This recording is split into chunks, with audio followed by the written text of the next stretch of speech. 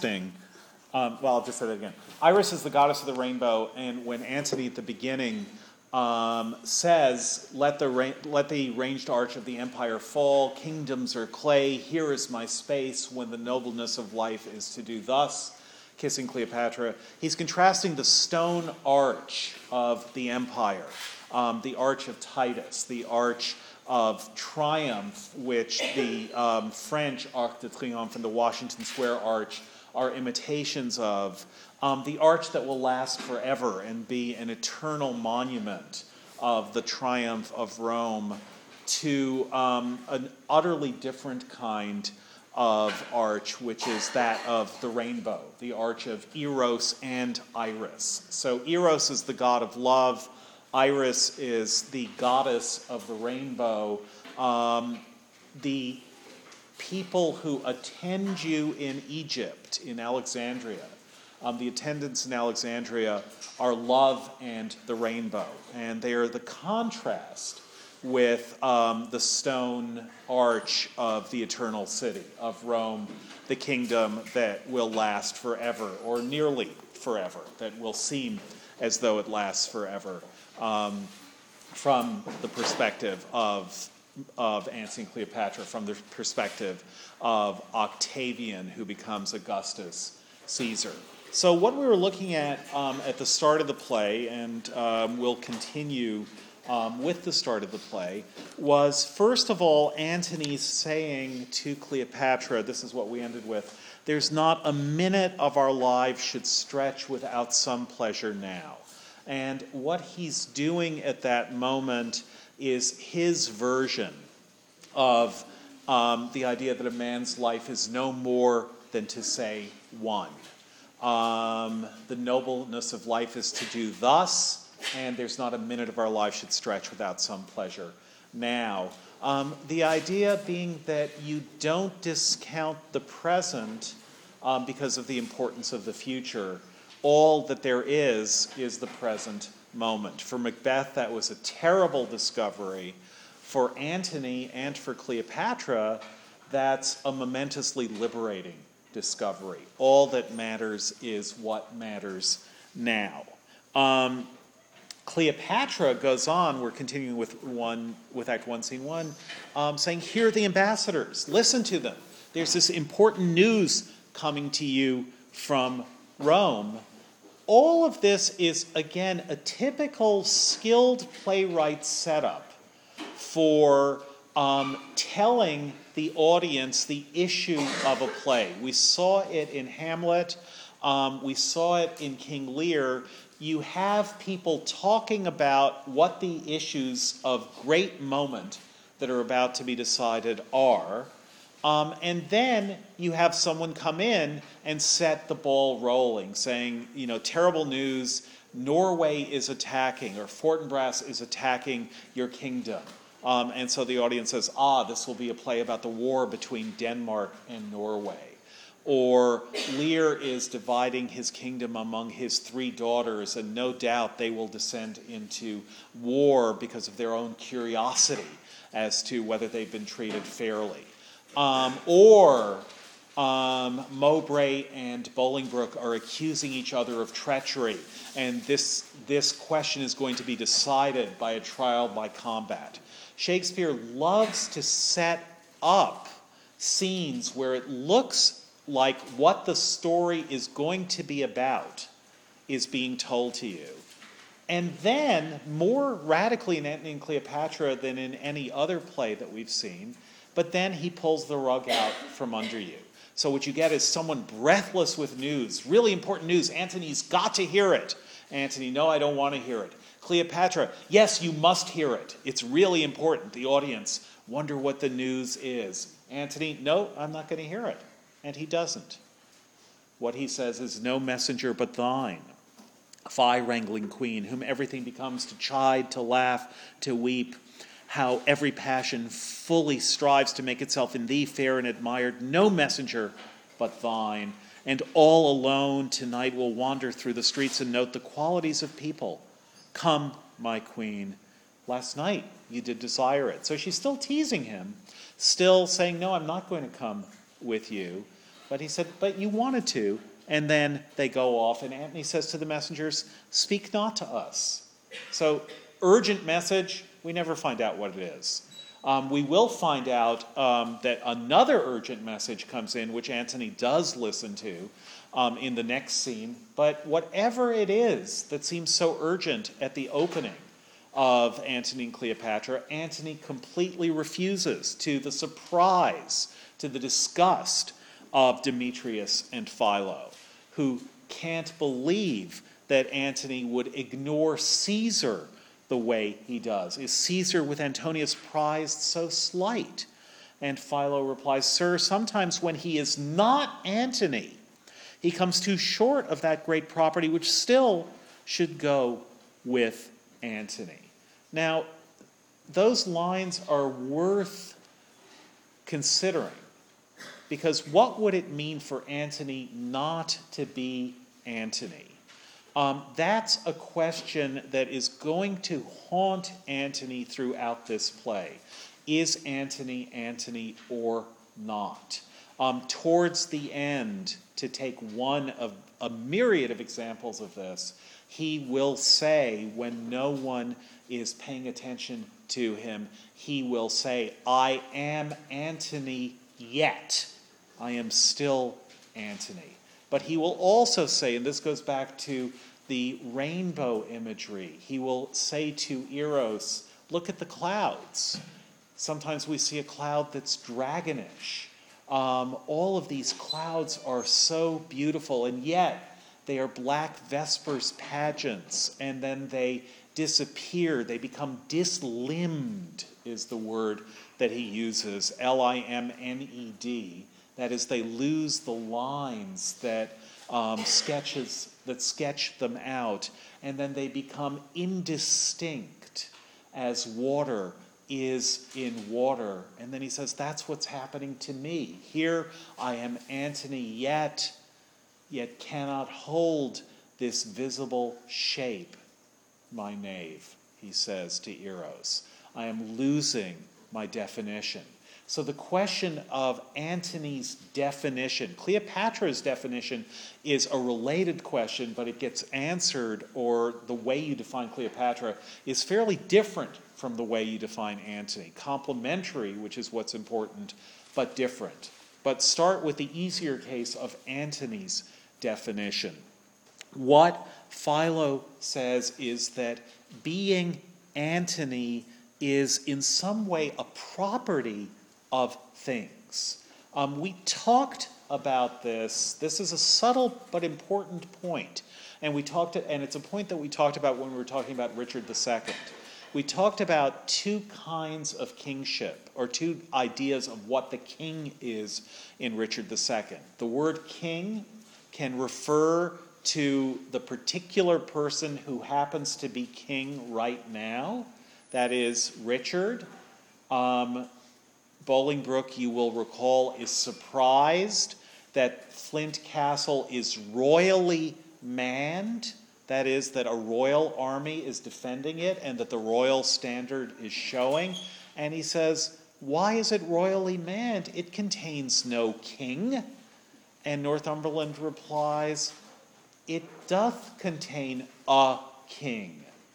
King Richard is there. But the point is, it contains a king. Not the king, but a king. A person who happens right now to be king. And then the other idea of kingship is there's always a king, and to be a king is like being the Duke of Gloucester or the Duke of York. The Duke is dead and living too, for now his son is Duke. That is, it's an office. And there is never any moment when there is not a king of England. Right now, Queen Elizabeth is actually the person who is the king, capital K, king of England. There is never any moment when there is not a king, because the king, being king, is something that individual human beings take on that role, take on that property, but the property is separate from the person who inhabits it. This is not a hard idea when it comes, it's not an easy idea, but it's not a hard idea when it comes to kingship or being Duke of York or being Duke of Gloucester or being President of the United States. There's always a President of the United States. It may be that George W. Bush is no longer president, but the moment that he ceases being president is the moment that Obama becomes president. It may be that Kennedy was assassinated, but the moment that he was assassinated, Johnson became president, even before he took the oath of office. He was required to take the oath. You remember that he did take the oath on Air Force One, but he was already president before that. He was the one who ordered Air Force One into the air and said, that's where I'll take the oath. The continuity of the office is legal and seamless and eternal. The continuity of the person, that's just the personal. Again, we talked about how Shakespeare is so interested in the interplay between the official, and remember the word official comes from office, the word of the official world and the personal world, and the stress placed on persons by the offices that they become identified with, and the stress placed on politics by the personality of those who enter into those offices. But the idea ultimately would seem to be that the office is eternal, the person is not, and therefore the personal experience is always going to be defeated by history, where history means the story of the capital K king, or the capital P pope, or the capital P president, or the capital B prime minister. Lots of P's here. The personal experience, the tragedy is about, is what it's like to experience history. But what Shakespeare is doing in Antony and Cleopatra, which is very much a play about the triumph of history and the triumph of the longest-lived empire that the West has ever known, is he is setting the tone somewhat differently, first off in that line of the unfriendly Romans who are watching Antony. Sir, sometimes when he is not Antony, he comes too short of that great property which still should go with Antony. That is, sometimes he fails to be not the triple pillar of the world, not one of the triumvirates. Sometimes he fails to be Antony, as though being Antony is for him what being king is for Richard or for Bolingbroke. As though actually being Antony is inhabiting a property which in some way is separate from him and yet also is him. Yes?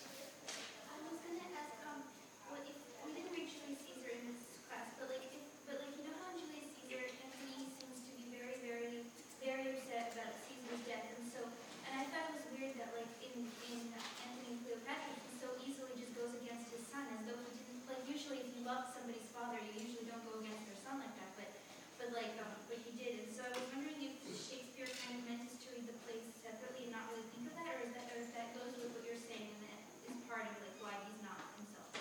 Okay, good question, long-ish answer. One is that that Augustus or Octavian is not Caesar's son. Oh, No, who the hell is he? He is, I believe he's a first cousin once removed, which is sort of nephew-like. No, he's not a direct nephew.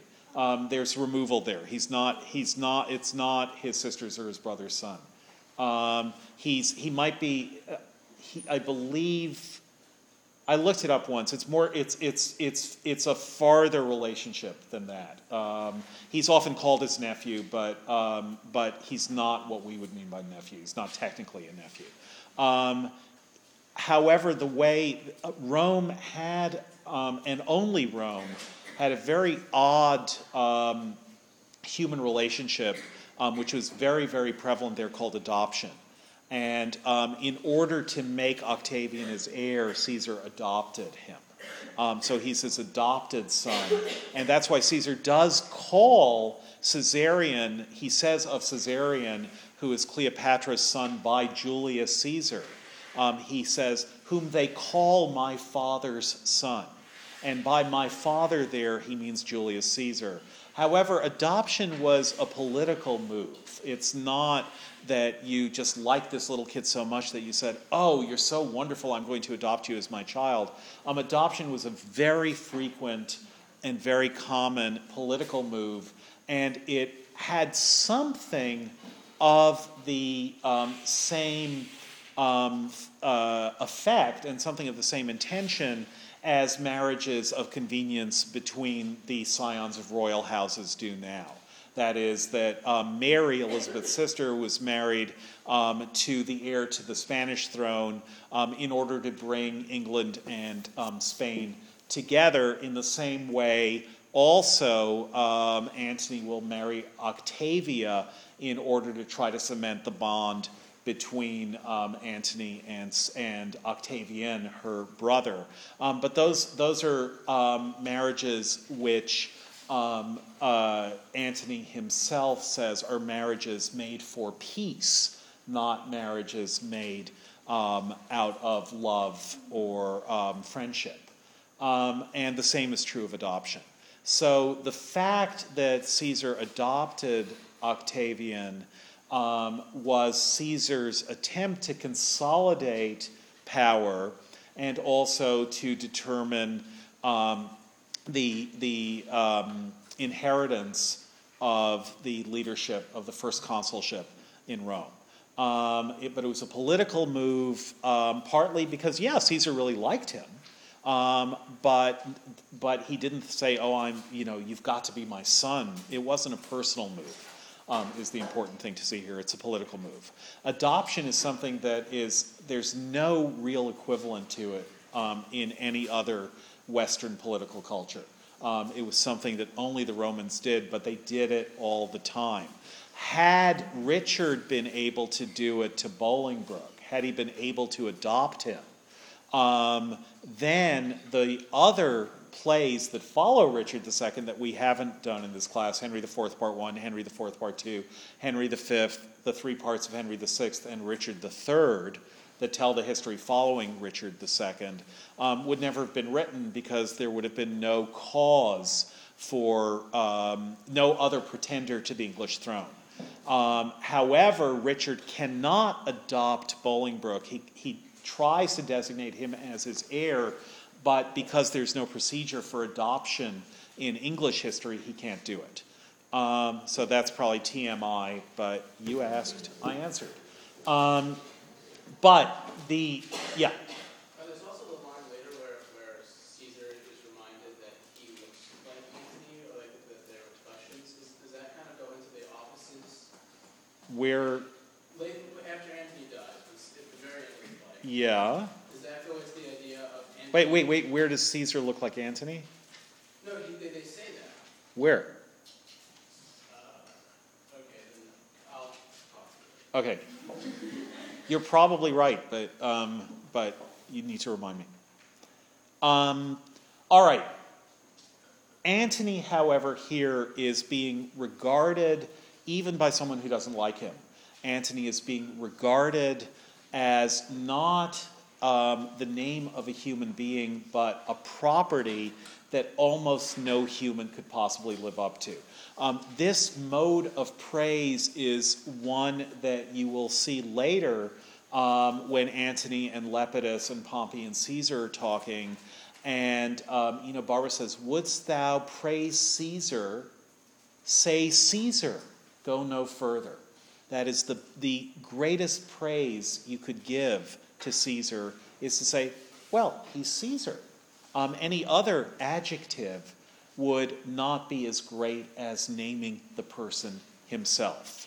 And so that idea I'm stressing this because it's important to see that in Antony and Cleopatra, Shakespeare is doing something that he really hasn't done before, which is he's collapsing the personal and the political.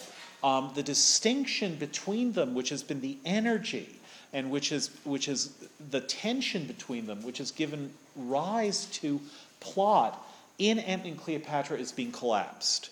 And being Caesar is what Caesar is. Richard is king, but Caesar is Caesar. Bolingbroke is king, but Antony is Antony. And so the tension that had been a public versus private tension in earlier plays. Macbeth, of course, is Thane of Glamis by his father's death, as he himself says. And then Thane of Cawdor by Duncan's command. And then King of Scotland by the murder that he undertakes. All of those are Macbeth. Macbeth becomes serially 1, 2, and 3 of those things. But Antony is Antony because he's Antony. And Caesar, there the question is slightly trickier, but Caesar is Caesar because he's Caesar.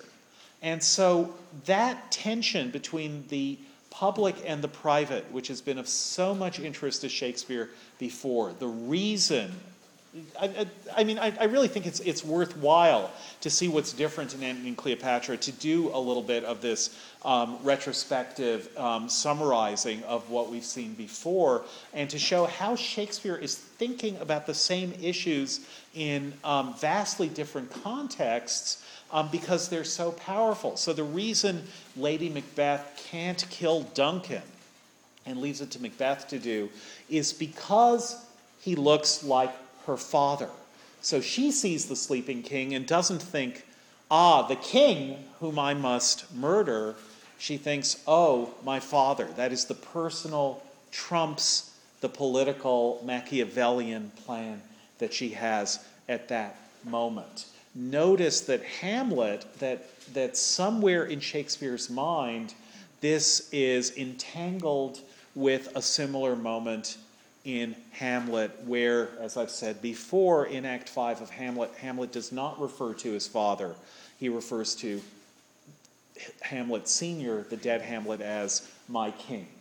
That is the trajectory, the vector of Lady Macbeth. The king turns into someone who reminds her of her father. The public figure becomes for her someone private, therefore someone haunting, therefore someone whom she cannot overcome. And that suggests the way she's going to be haunted finally into madness at the end of the play.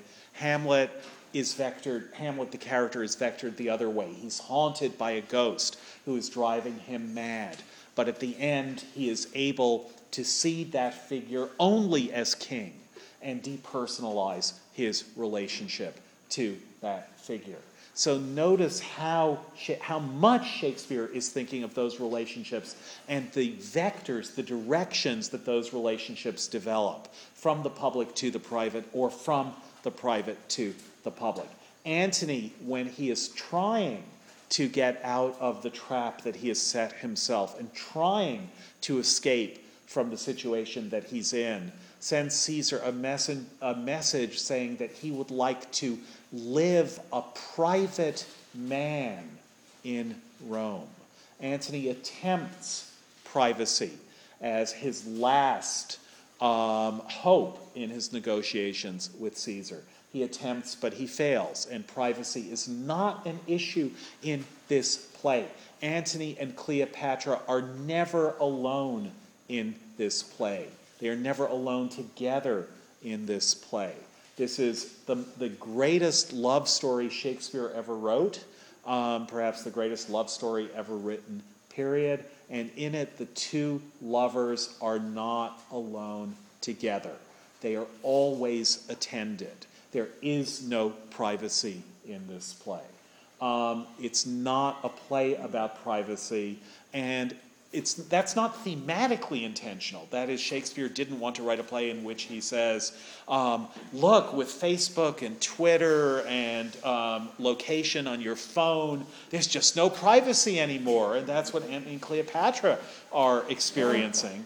What he's trying to do is to get rid of the very notion of privacy in this play because it detracts from the grandeur of the story that he wants to tell.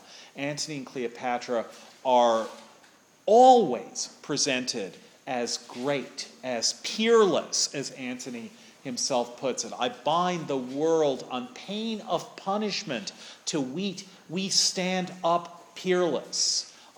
So what he's essentially saying is there is no one like us, and I require that the world know it on pain of punishment. A very odd thing for him to say. That's earlier in Act 1, Scene 1. Because how can you require someone to know something? You can require someone to acknowledge it. That is, on your knees and kiss my ring and acknowledge my power over you. But you can't make someone know something. You can't make knowledge a requirement that you can hope that just by ordering it, someone will know something. But that's how Antony speaks. It's a version of the third person imperative that we looked at on Friday. Let Rome in Tiber melt.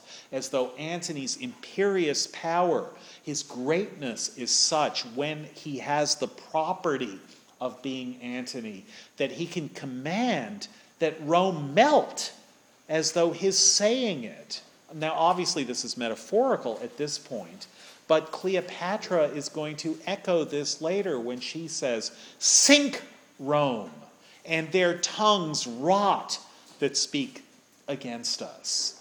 And she also calls for the discandying of all her brave Egyptians, where discandying also means dissolution or melting or sinking into indistinction as water is in water. So Antony and Cleopatra are about grandly public figures. They are never alone because the very idea of their being alone would make them, as Gatsby puts it, just personal. That would become just a personal story. And they're so overwhelmingly transcendent of the individual that the way Shakespeare represents this, not the way he thematizes this, I repeat for emphasis, but the way he represents it is never to have them alone. When they go off to be alone, we don't see them alone. Of course they're alone. People aren't watching them having sex. It's not quite a Fellini movie, but they are never alone when we see them. They are always seen by others who are less than they are. And that's part of the point. So, Sir, says Philo, when he is not Antony, he comes too short of that great property, which still should go with Antony. And then Demetrius gives us the handicap that Antony and Cleopatra have to overcome. I am full sorry, says Demetrius, that he approves the common liar, who thus speaks of him at Rome, but I will hope of better deeds tomorrow rest you happy. So in that first scene, we get a framing where we have the Roman view of Antony and Cleopatra contrasted with their own view of themselves.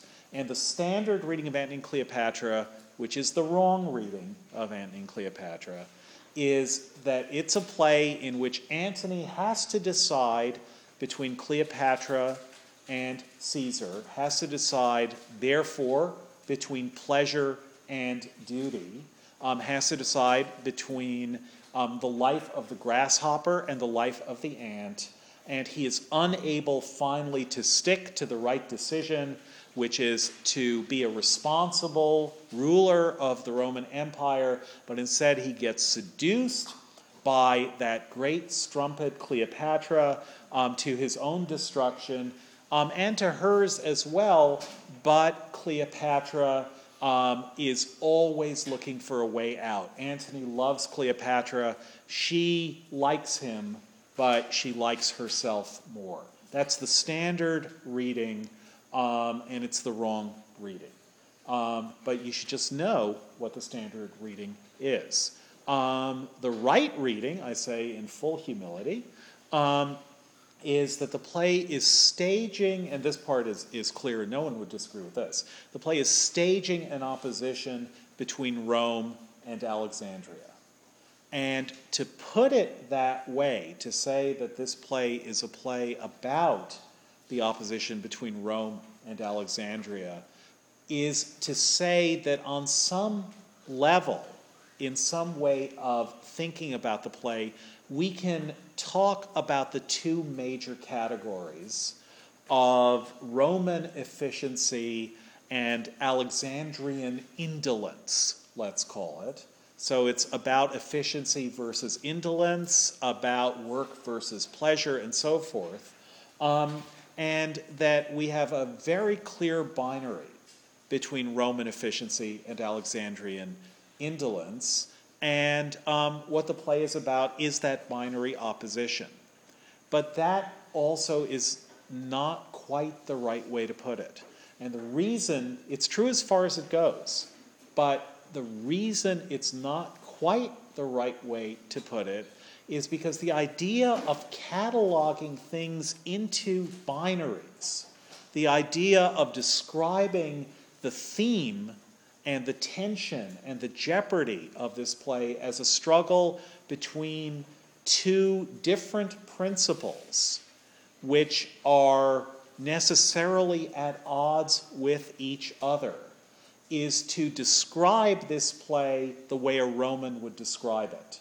That is, figure out the binaries, figure out the opposition, figure out what the how to set each side against the other side, and then you'll know what this play is about. That way of thinking about this play is the Roman way of thinking about it. The Alexandrian way of thinking is never to see things as binaries. No one in Alexandria thinks in binary terms. No one in Alexandria is going to accept that the way to understand how things are going on in the world, or the way to care about how things are going on in the world, is to measure out their quantities so that you can compare them one to another. Compare the force of Egypt with the force of Rome. Compare the pleasures of Egypt with the pleasures of Rome. Compare the efficiencies of Rome with the efficiencies of Egypt. All that binary comparison is a mode of bookkeeping, which is what the Romans excelled in and what the Egyptians reject. And we know that rejection from the first line, nay, but this dotage of our generals o'erflows the measure. That is, overflowing the measure, not measuring things out and comparing them, but overflowing the measure, not being precise, but being vastly, spendthriftily, squanderously, it's not a word, but I'll make it one for the day, imprecise. That's what they do in Egypt. Egypt is the place of overflow and not of measure. And you can almost feel that Philo is trying to take that away from Antony when, having said that his dotage o'erflows the measure, he now says, well, he comes short of being himself. That is, it's not that he's more than himself, which is a more accurate account of Antony, but that he's less than himself. He comes short, too short of that great property which still should go with Antony. But either way, overflowing or coming too short, either way, that's the kind of description that the Romans will use negatively about the Egyptians. But in order immediately to counteract this, we get Act 1, Scene 2, Enter Enobarbus. Enobarbus, by the way, in Shakespeare's source, is the most minor character. He gets a total of 3 sentences in the 150 pages of Plutarch's Life of Antony.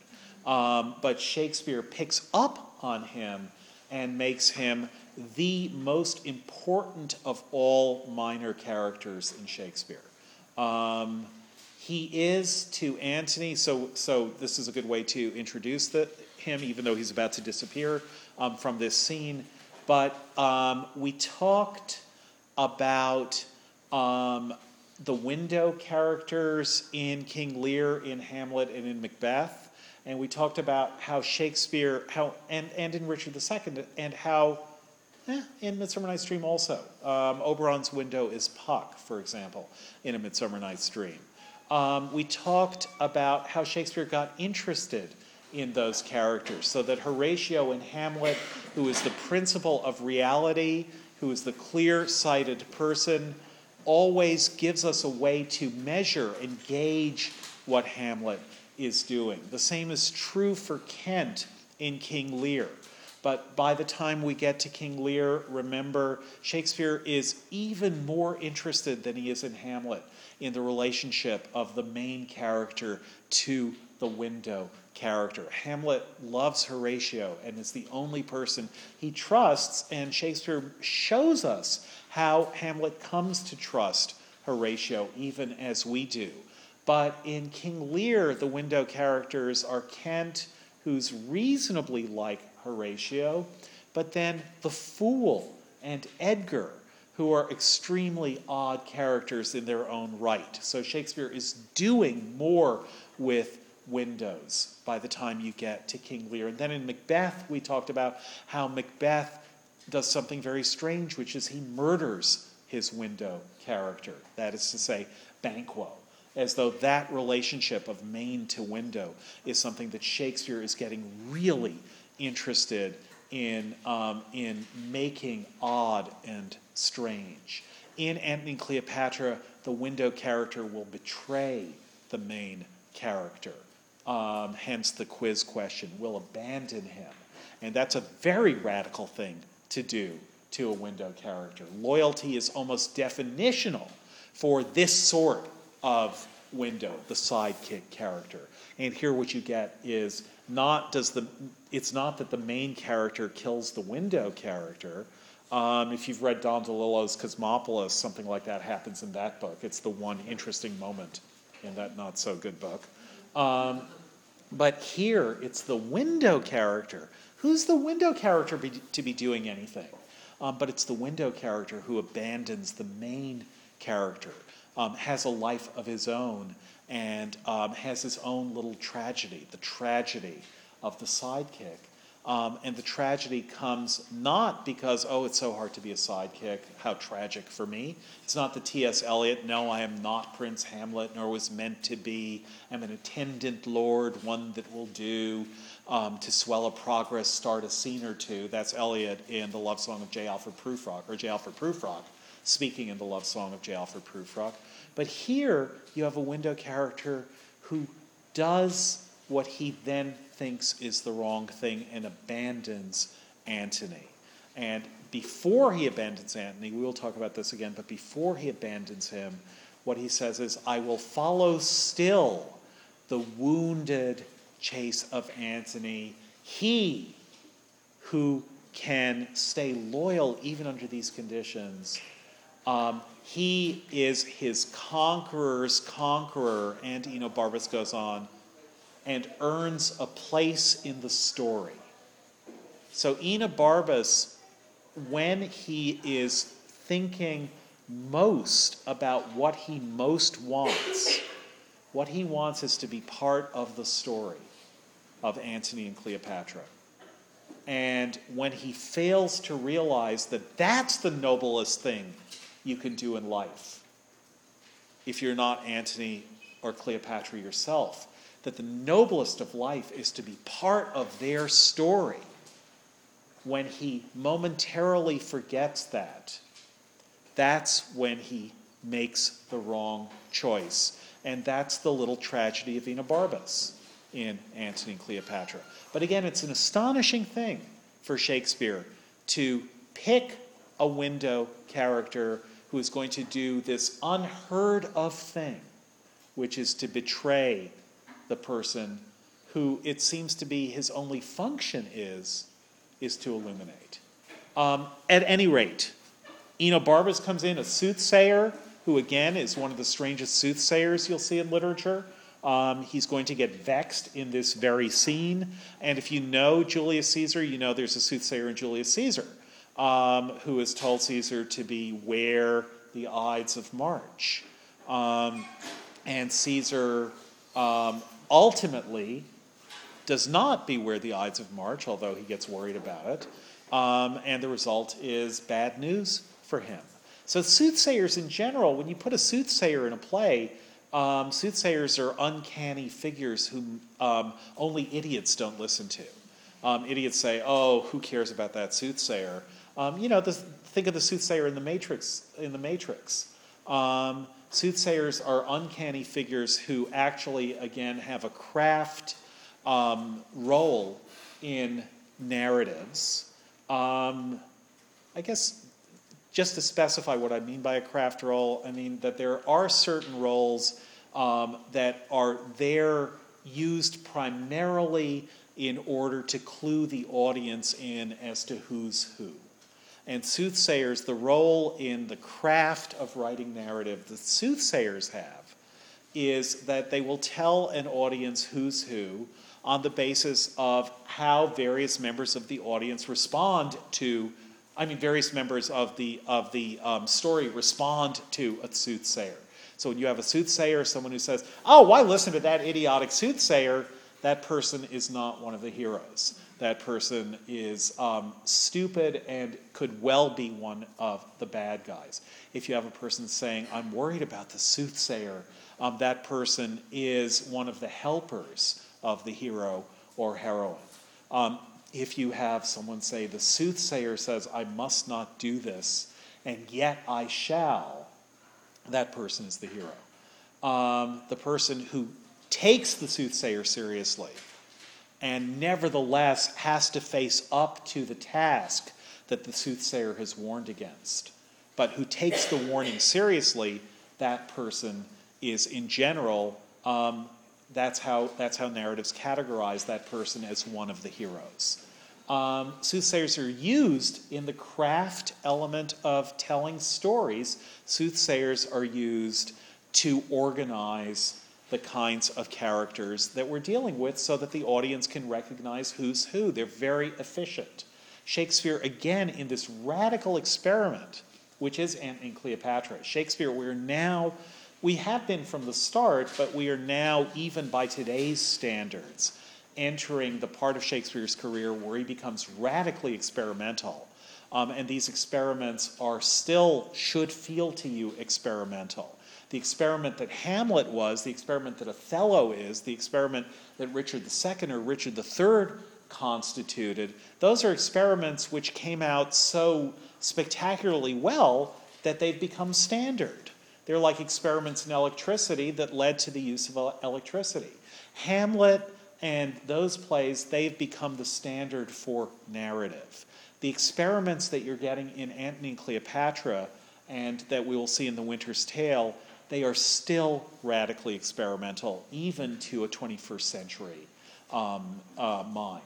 And you should appreciate just how astonishing an experimentalist Shakespeare was by seeing how astonishing an experimentalist we can see he is still in these plays. So enter the soothsayer, and Charmian tells us who he is. Lord Alexis, sweet Alexis, most anything Alexis, almost most absolute Alexis. Where's the soothsayer that you pray so to the queen? Oh, that I knew this husband which you say must charge his horn with garlands. So if I only knew who I was going to marry and who I was going to betray. So that's very Alexandrian. A soothsayer, good. I can find out who I'm going to marry, which is what young women always want to do in soothsayer scenes. I'm going to find out who I'm going to marry.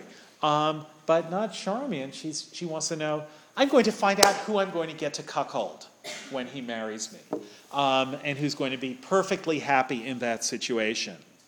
Now, Charmian isn't going to marry, so obviously that's not a prediction that comes from this soothsayer, and the soothsayer's prediction about her will be right. Alexis calls the soothsayer is there, your will, and then Charmian, is this the man? Is it you, sir, that know things?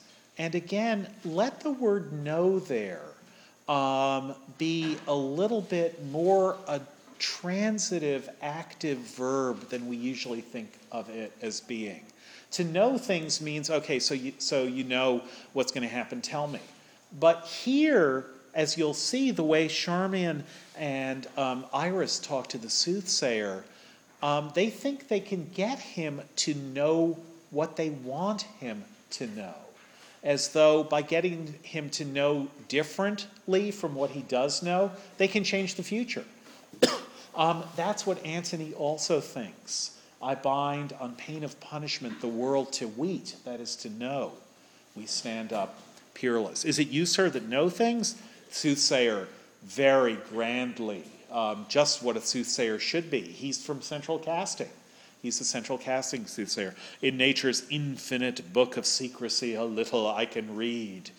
Cue the fateful music. But show me your hand, says Alexis. Enobarbus wants the banquet brought in, and Charmian says to the soothsayer, good sir, give me good fortune. So that's the active version of no. Read my palm and find a good fortune for me. The soothsayer, you don't get it. But with that, his customary grandness, I make not, but foresee. So he has no choice what the future will be. He simply sees, he foresees the future. Charmian completely ignores that with her little joke. Pray then, foresee me one. As though he can choose what he will foresee, and she's asking him to foresee a good fortune rather than a bad one. So the soothsayer gives her these terrible ambiguous pronouncements. You shall be yet far fairer than you are. Charmian says he means in flesh, that is, I'm going to get fatter. Iris, no, you shall paint when you are old. Wrinkles forbid, says Charmian. So they're interpreting the soothsayer's claim that she'll be more beautiful later. And then Alexis sees that the soothsayer is not liking the fact that he's not taken seriously. And Alexis makes a little joke about that also. Vex not his prescience, be attentive. Hush, says Charmian. Soothsayer, you shall be more beloving than beloved. You will love more than you're loved. Not such a good thing. It's the equivalent of Lear's, I'm a man more sinned against than sinning. Charmian says very reasonably, I'd rather heat my liver with drinking. Better to be drunk all the time than to love more than you're loved back. W.H. Auden is going to disagree with this. If equal love there cannot be, let the more loving one be me. But she says, no, I'd rather be drunk, which is Alexandrian. Solution to all problems is being drunk. Nay, hear him, says Alexis. And then Charmian says, okay, good. Now, some excellent fortune. And here's what she wants. Let me be married to 3 kings in a forenoon, and widow them all. Let me have a child at 50, to whom Herod of Jewry may do homage. Find me to marry with Octavius Caesar, and companion me with my mistress. That is, make me into a queen, just as Cleopatra is. And the soothsayer then again, and of course cue the fateful music again, because this is absolutely true. You shall outlive the lady whom you serve. And that's the soothsayer's version of what Macbeth is hearing. Fear no man that's born of woman. You shall outlive the lady whom you serve. And then Charmian has the great answer, which the footnote a little bit ruins for you, because it emphasizes something that shouldn't quite be so emphasized. Oh, excellent, she says. I love long life better than figs. And the footnote will say, ooh, figs, sexy fruit. But she also actually just means figs. That is, what she means is, well, given a choice between long life and figs, I guess I'll go for the long life, Alex. Long life for 300. Alexis? No, you're not. All right. You ever watch the Trebek YouTubes? They're Saturday Night Live YouTubes. They're pretty funny. All right. The idea that there could be some comparison between long life and figs, as which would you choose, long life or figs? The idea that there could be some comparison. This is almost a parody of the caskets scene in The Merchant of Venice.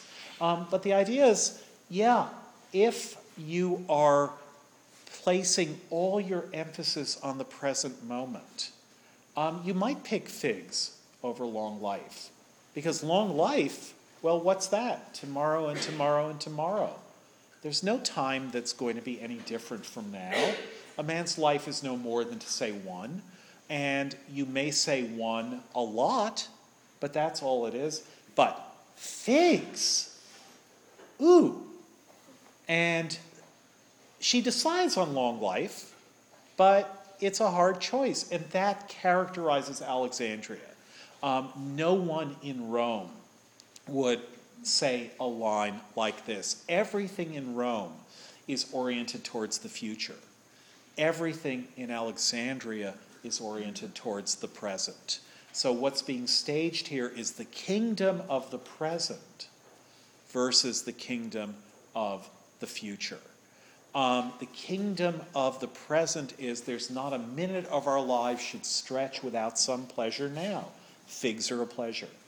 The kingdom of the future is marry Octavia and stay married to her for a long time in order to bind these two leaders together and to ensure that future strife will be prevented now. So what we actually have being staged in Rome versus Alexandria is not a binary in which the provision and carefulness turns out to be superior to mindlessness and excess. But what we have is a play in which the present and the future are being contrasted with each other, in which the great opposition in this play is the opposition between the present and the future. And it's not clear, in fact, it's clear not, that this is a zero-sum game. What I mean is this is a play in which both sides win. In the present, Antony and Cleopatra completely win every present in the play. And of course, Octavius wins the future. He gets the future to which he's committed to, and Antony and Cleopatra get the present to which they're committed to. Now, that's not the Roman view of what happens in this play. The Roman view is the Romans win, and Antony and Cleopatra lose. But an Alexandrian view would put it differently, and it's the difference in the way they would put it, which is what the difference between Rome and Alexandria are. So, I love long life better than figs. Soothsayer doesn't like this joke. You have seen and proved a fairer former fortune than that which is to approach. And Charmian says, oh well, belike my children shall have no names. That is, so if I've already had better sex and a fairer fortune in my sexual life than what's going to happen to me, no doubt all the other children I have will be bastards. Oh well, prithee, how many boys and wenches must I have? And finally the soothsayer can't stand it anymore. If every of your wishes had a womb and fertile every wish 1,000,000. So he's basically saying, you're not listening to me. All you want to do is have sex with anyone you can see. Every guy you look at, you want to have sex with. And if you had a child by every guy you thought about having sex with, you'd have 1,000,000 children. Charmian makes fun of him. Out, fool, I forgive thee for a witch. Alexis says, see, you think none but your sheets are privy to your wishes. That is, you think that the world doesn't know about it. And Charmian says, no, all right, tell Iris hers. We'll know all our fortunes. And the Enobarbus Again, placing the present above the future, says, mine and most of our fortunes tonight shall be drunk to bed. Again, think it's really, I will keep insisting on this, not forever, but a little while longer, that there's really something wonderful about a soothsayer being defeated, in a sense, on his own terms in a scene like this. The wrong way to stage this scene is, oh, they don't know that this is an important soothsayer and that they should be listening to him. If only they could hear the diegetic music of grimness that's being played on the soundtrack, then they would know they shouldn't be making so much fun of this. That's the wrong way to read the scene. The right way to read the scene is the soothsayer is totally soothsayerly. He's absolutely what he's supposed to be, and they just don't care. It's not that they're clueless. It's that, of course they know that the soothsayer's a soothsayer, and they know the story of Caesar. Antony himself takes the soothsayer seriously.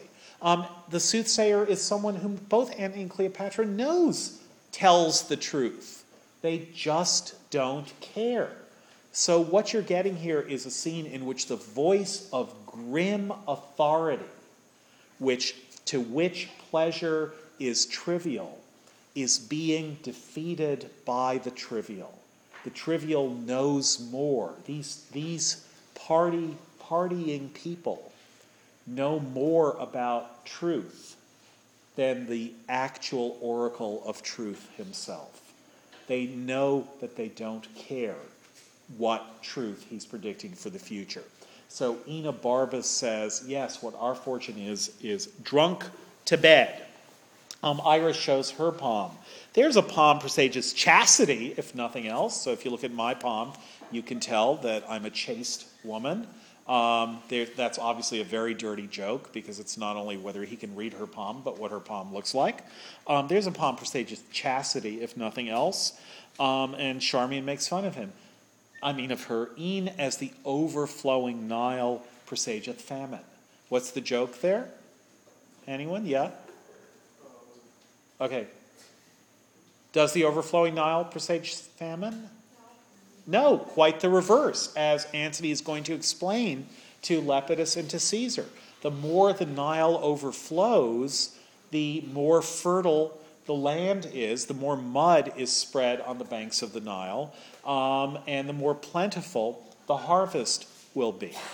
So Antony, explaining this to the Romans, says, thus do they with certain scales and measures in the temple, they take the measure of the flow of the Nile there to see whether dearth or foison follow. That is, what he says is, to put it in terms you Romans will understand, in Egypt they measure how far the Nile overflows. And that, the play has already told us, is an oxymoron. Measuring overflow. It tells us in the first line, this dotage of our generals o'erflows the measure.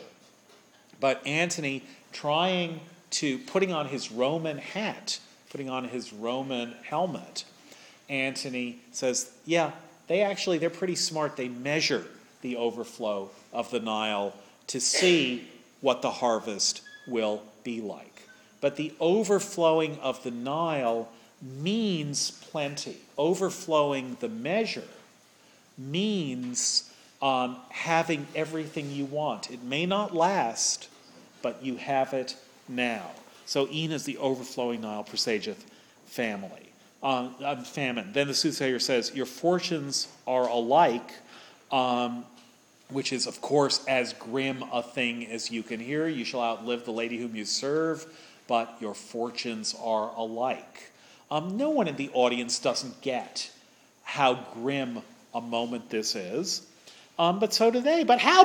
Give me particulars. I have said. And then Iris asks, am I not an inch of fortune better than she? And in fact, she isn't, because she dies earlier. And then Charmian makes another dirty joke.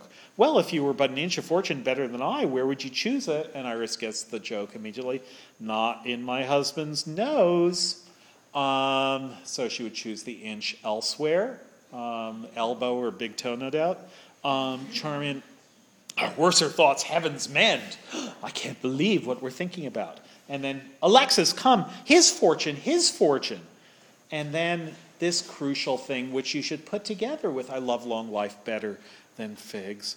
Oh, let him marry a woman that cannot go, sweet Isis, I beseech thee. So let him marry a woman who's unable to have sex. Oh, let him marry a woman that cannot go, sweet Isis, I beseech thee. And let her die too, and give him a worse. And let worse follow worse, till the worst of all follow him, laughing to his grave, 50-fold a cuckold. Good Isis. And then this is, I think, the crucial note for Alexandria. Good Isis, hear me this prayer, though thou deny me a matter of more weight. Good Isis, I beseech thee. So the prayer is, answer me this, give me this, even if I pay for it by having you not answer a prayer that matters more, though thou deny me a prayer of more weight. So that's the placing present pleasure above any provision for the future. Good Isis, hear me this prayer, though thou deny me a matter of more weight. Good Isis, I beseech thee. And Iris agrees. Amen, dear goddess, hear that prayer of the people. So then Antony and Cleopatra comes in. Enter Cleopatra, and Enobarbus thinks that it's Antony. Hush, here comes Antony. Charmian, not he, the queen. Why that little bit of confusion there? It's a question you should ask yourself. That is, Shakespeare does nothing for no reason. His reasons may often be bad ones. What Dr. Johnson said of him, and it's relevant to quote this now, was that Shakespeare was great except he could never resist a pun. The word pun then, for the 18th century word for pun was quibble. When you talk about quibbling on the meaning of something, that actually means looking for a meaning that's not the obvious and central and surface meaning.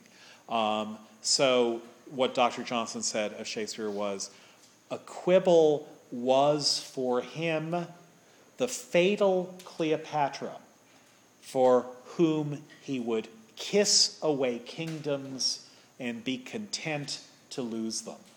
That is, that if Shakespeare saw the possibility of a pun, he was totally willing to give up whatever good place that scene was going to in order to get the pun in.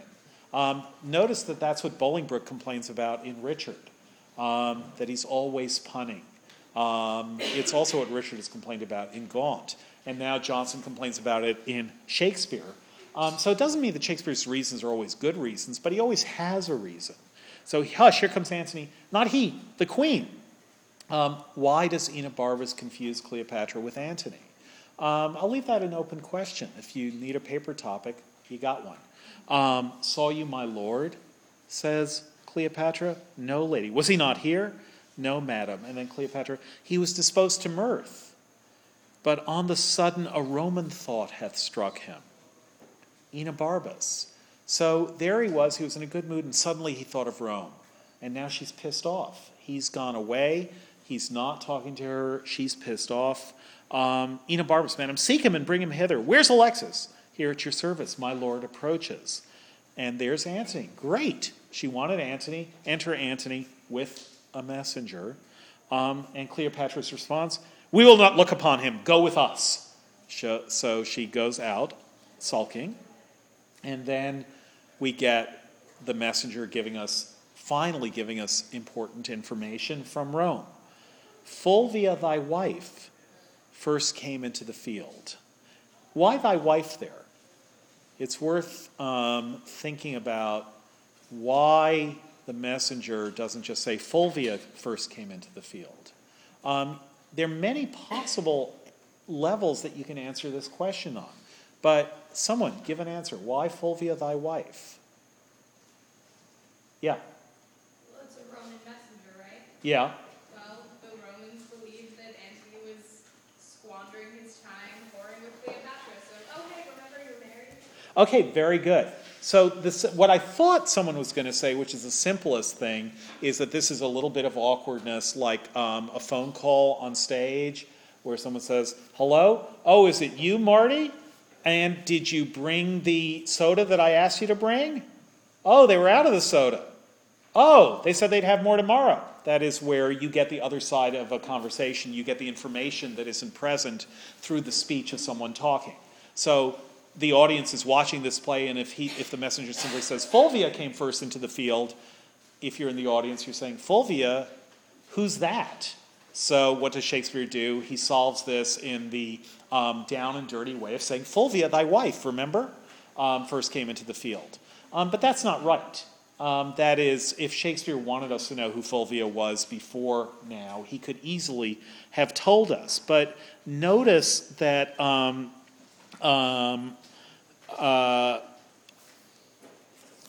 sorry, I just want to find out where the messenger does this. Yeah, at line 107, another messenger comes in with a letter, and what that messenger says is, Fulvia, thy wife is dead. And the fact that Shakespeare repeats that formulation twice, Fulvia, thy wife, means that it's not just a little bit of information quickly slipped in the midst of a speech. It's that somehow Fulvia, thy wife, is an important phrase in the commerce that Antony is undertaking now. And I think you're right, that one way to understand that is the messenger is saying, not just Fulvia, but you screwed up.